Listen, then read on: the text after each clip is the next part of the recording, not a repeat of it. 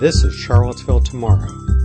Charlottesville Tomorrow is a nonprofit organization engaging the public on critical quality of life issues so we make informed choices for our community's future. Visit us on the web at cvilletomorrow.org. On November 7, 2017, voters in the Rio Magisterial District go to the polls to elect their representative to the Albemarle County Board of Supervisors. This recording is Julie Zink's October 13, 2017 interview with Ned Galloway. Galloway is unopposed. Mr. Galloway, thank you for participating in this interview with Charlottesville Tomorrow. The complete audio recording and written transcript for this interview will be available online.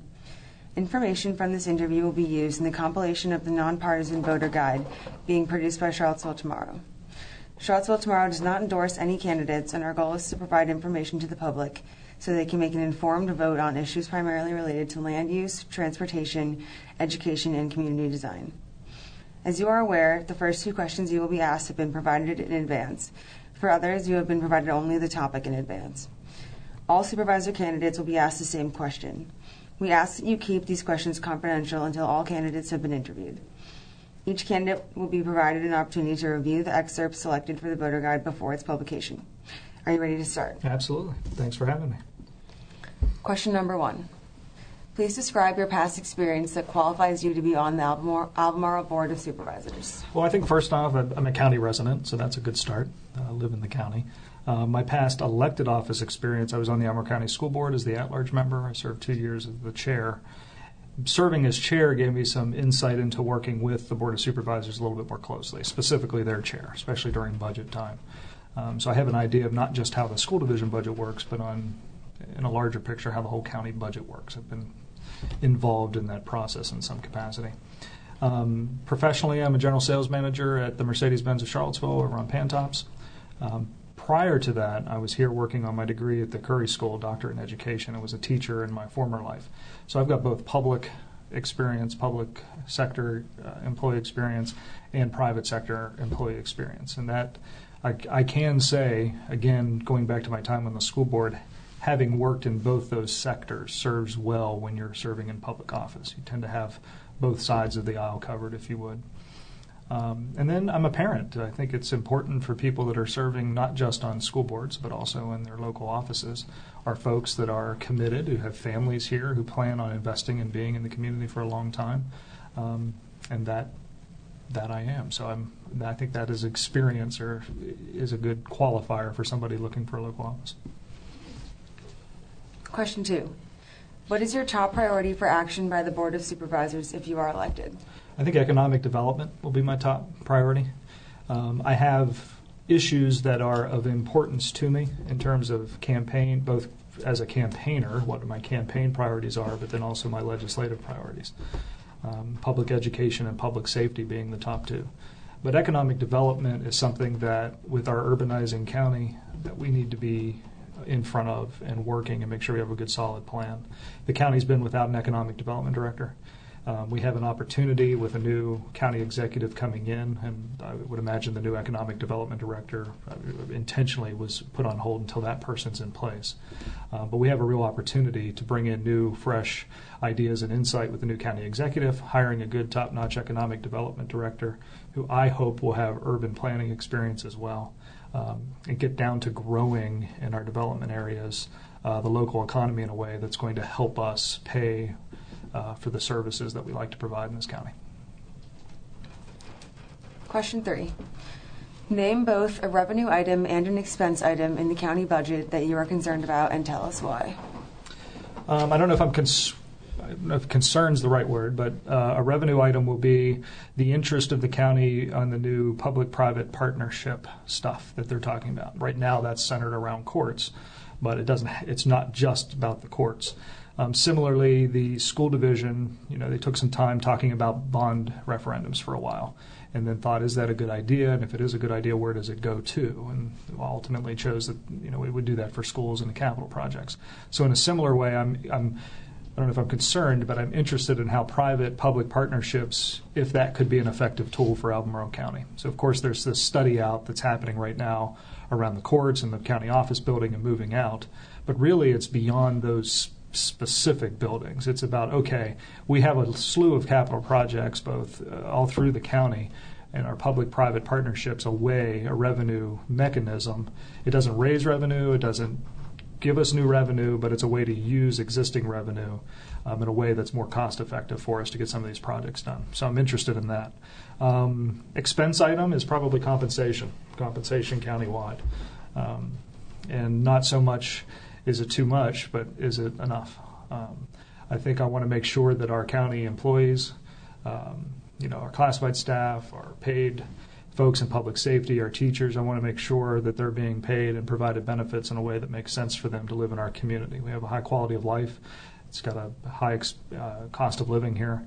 Are we paying our folks what they need to earn in order to live in this community in a way that's comfortable for them and they're not feeling stretched? So that's something that I was concerned about on the school board. It was a little bit more focused on school employees, but as I get to join the supervisors, I'll be concerned about that for all county staff. Question 4. Should the board make boundary adjustments for Albemarle County's designated growth areas to create new locations for businesses on land that is today in the rural area? Why or why not? I don't think so. I think there's plenty of opportunity within the designated growth area now for redevelopment and development that it's unnecessary to have that conversation. I think sometime in the future that conversation may come up if the designated growth area is maxed out and we feel if the Board of Supervisors at the time feels it's maxed out, then that's a conversation that will come up and decisions be made then. But I think as it currently stands, there's plenty of opportunity for redevelopment and new development within the designated growth areas, and I don't think we have to go to that direction just yet. Question 5. City, county, and UVA officials meet regularly to discuss issues of mutual interest as part of the Planning and Coordination Council, or PACC. What is one specific area of cooperation involving the university that you would like to see addressed? The first thing that comes to mind is transit. I think between the university's transit, the city of Charlottesville's transit, and then Albemarle getting in on the conversation of transit, I think that we really have to get to some more regional solution for this. And that's going to take coordination amongst all three entities, the city, the county, and UVA. We shouldn't need three separate systems or three separate plans. This is something I think we should get together. I know that they're putting together a regional transit authority. I'd like to see that grow with a little bit more responsibility, teeth, if you would, than just be an advisory. And someday down the road, I'm hoping that will exist, because then I think transit can start to happen regionally, and I think all three entities will benefit from that type of planning that's not just looking at each separate jurisdiction. The other one may be workforce development. I think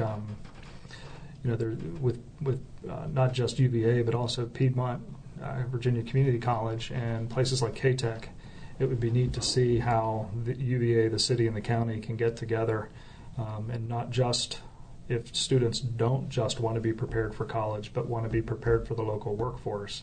How can the city, county, UVA, and I would throw in PVCC, work together to make sure we identify what the local economic needs are for workforce so that we can present those opportunities for folks that may be interested in those workforce plans, and then how they can achieve getting what they need to be successful once they leave K-12. Question 6.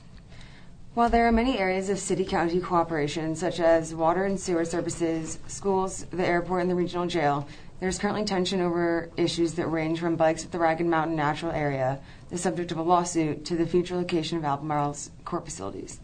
What do you attribute this tension to, and what will you do to promote mutually beneficial relations? Well, I don't want this to come across like I'm pointing the finger at any one individual, because I don't think it's individuals. But I think it's the nature of being in a political office or being in charge of something that's has lines drawn around a jurisdiction. But politics, money, and power. That's what it's going to come down to. Usually, if there's something, some of the things that we're working well on, It seems like we were able to get past that and see the mutual benefit for both jurisdictions and to move on it. And for the things that isn't existing, if I had to guess, now I'll maybe know a little bit better once I'm serving on the board and get behind the scenes, if you would, but I suspect it's probably one of those three, if not all three. And it's hard. I can't imagine for somebody that knows their responsibility as their jurisdiction that if something's going to work regionally, maybe you have to give up a little bit of control or power or money or political persuasion that goes against your jurisdictional responsibility in the greater good of a regional benefit. And it's going to take people that are committed to that and going, this is important, this is why I'm doing it, and then they'll have to get together and do it. Now, in terms of what will you do to promote mutually beneficial relations, well, that's just good old-fashioned relationship building. I mean, I'm going to have to build relationships not just with the folks on the current supervisors, but also with the folks that are on the city council and the county executive, the city manager. We're going to have to build relationships so that if it's a strong relationship, we can trust one another, so that when we maybe do take risks or chances that maybe goes against our individual jurisdiction, people will feel more comfortable about moving ahead because we're all looking towards a regional goal. I don't know what else to say to that beyond just the old school politics, power, and control is probably what it comes down to, and money. Question 7. What would you like to see changed about the way the Board of Supervisors and the county executive do business, both at its meetings and outside the public eye? I don't know if I can answer that yet. In my own attending meetings and as an observer, as a citizen watching the meetings, listening to meetings, going to meetings, I've never felt like something needs to be done that's not appropriate for a closed meeting. I mean, it always gets announced what goes in and is behind closed doors. So I think I'd be able to answer this question a little bit better after I serve for some time. But I will say that we have a wonderful opportunity with somebody from the outside coming in as a new county executive. You know, anytime you have somebody new come in from the outside, they're going to come in with fresh ideas, how they've done things, make suggestions, but they're also going to be open to the culture that exists, or else they wouldn't have applied to come work here. They saw something that they liked. So this is going to be a nice time for the new Mr. Richardson, I believe it is, to come in and say, okay, you know, what is the culture that exists? How can we improve upon that to make it even better? And ultimately, that will probably see some changes from that, and both meetings that are done by the supervisors, both what is seen and what is happening behind closed doors. I think that's what I have to say about that. Question 8.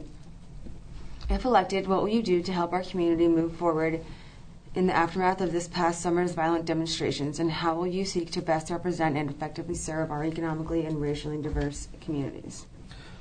Well, I think the focus needs to be on the items, and a deep focus on items that existed prior to August 12th that would be of concern, that would hit these things. And I'm talking about housing, quality of housing, affordable housing, the suspension rates in both the city and the county schools for African American children.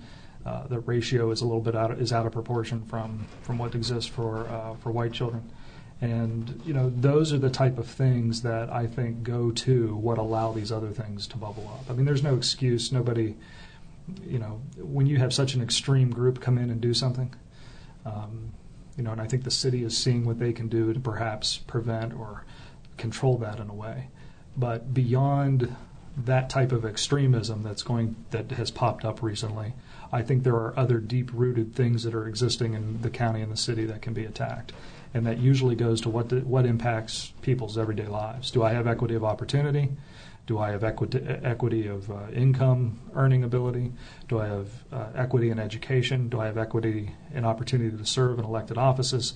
Those are the type of things that if we can fix and focus on and go, wait, we're out of balance or things are askew there, then that I think is going to go a long way to helping solve some of the deep-seated roots of what could be seen as institutional racism. That'll be my focus.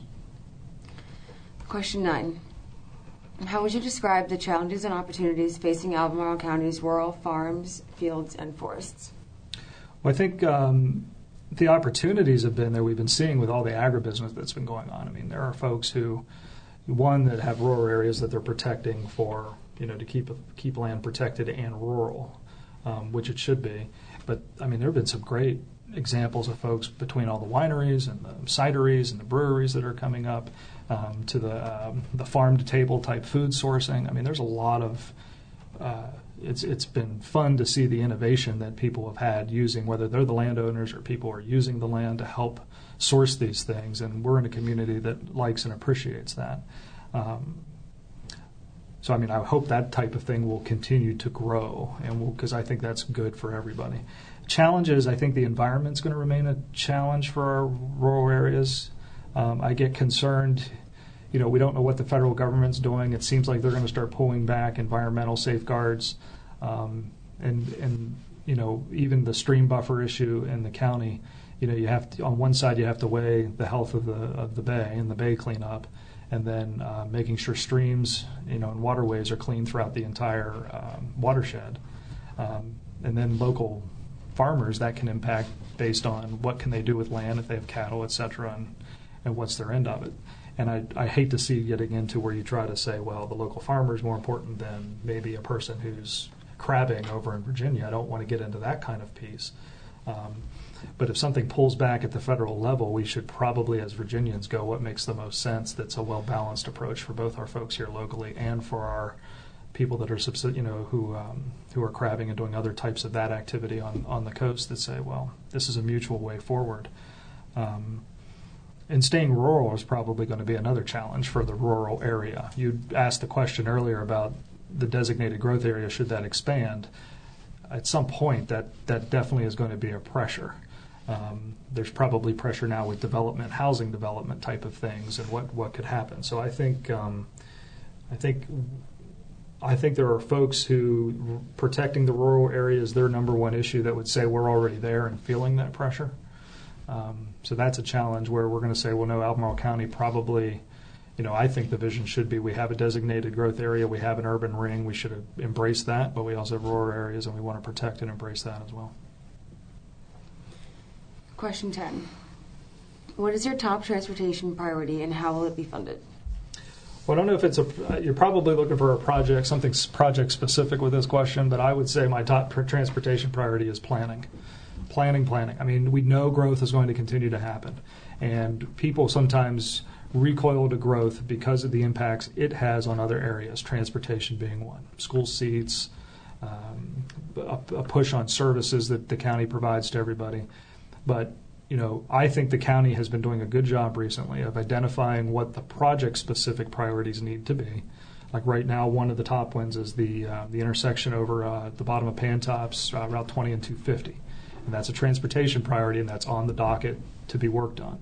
So I think they're doing a good job working with the DMV now, identifying what those areas are.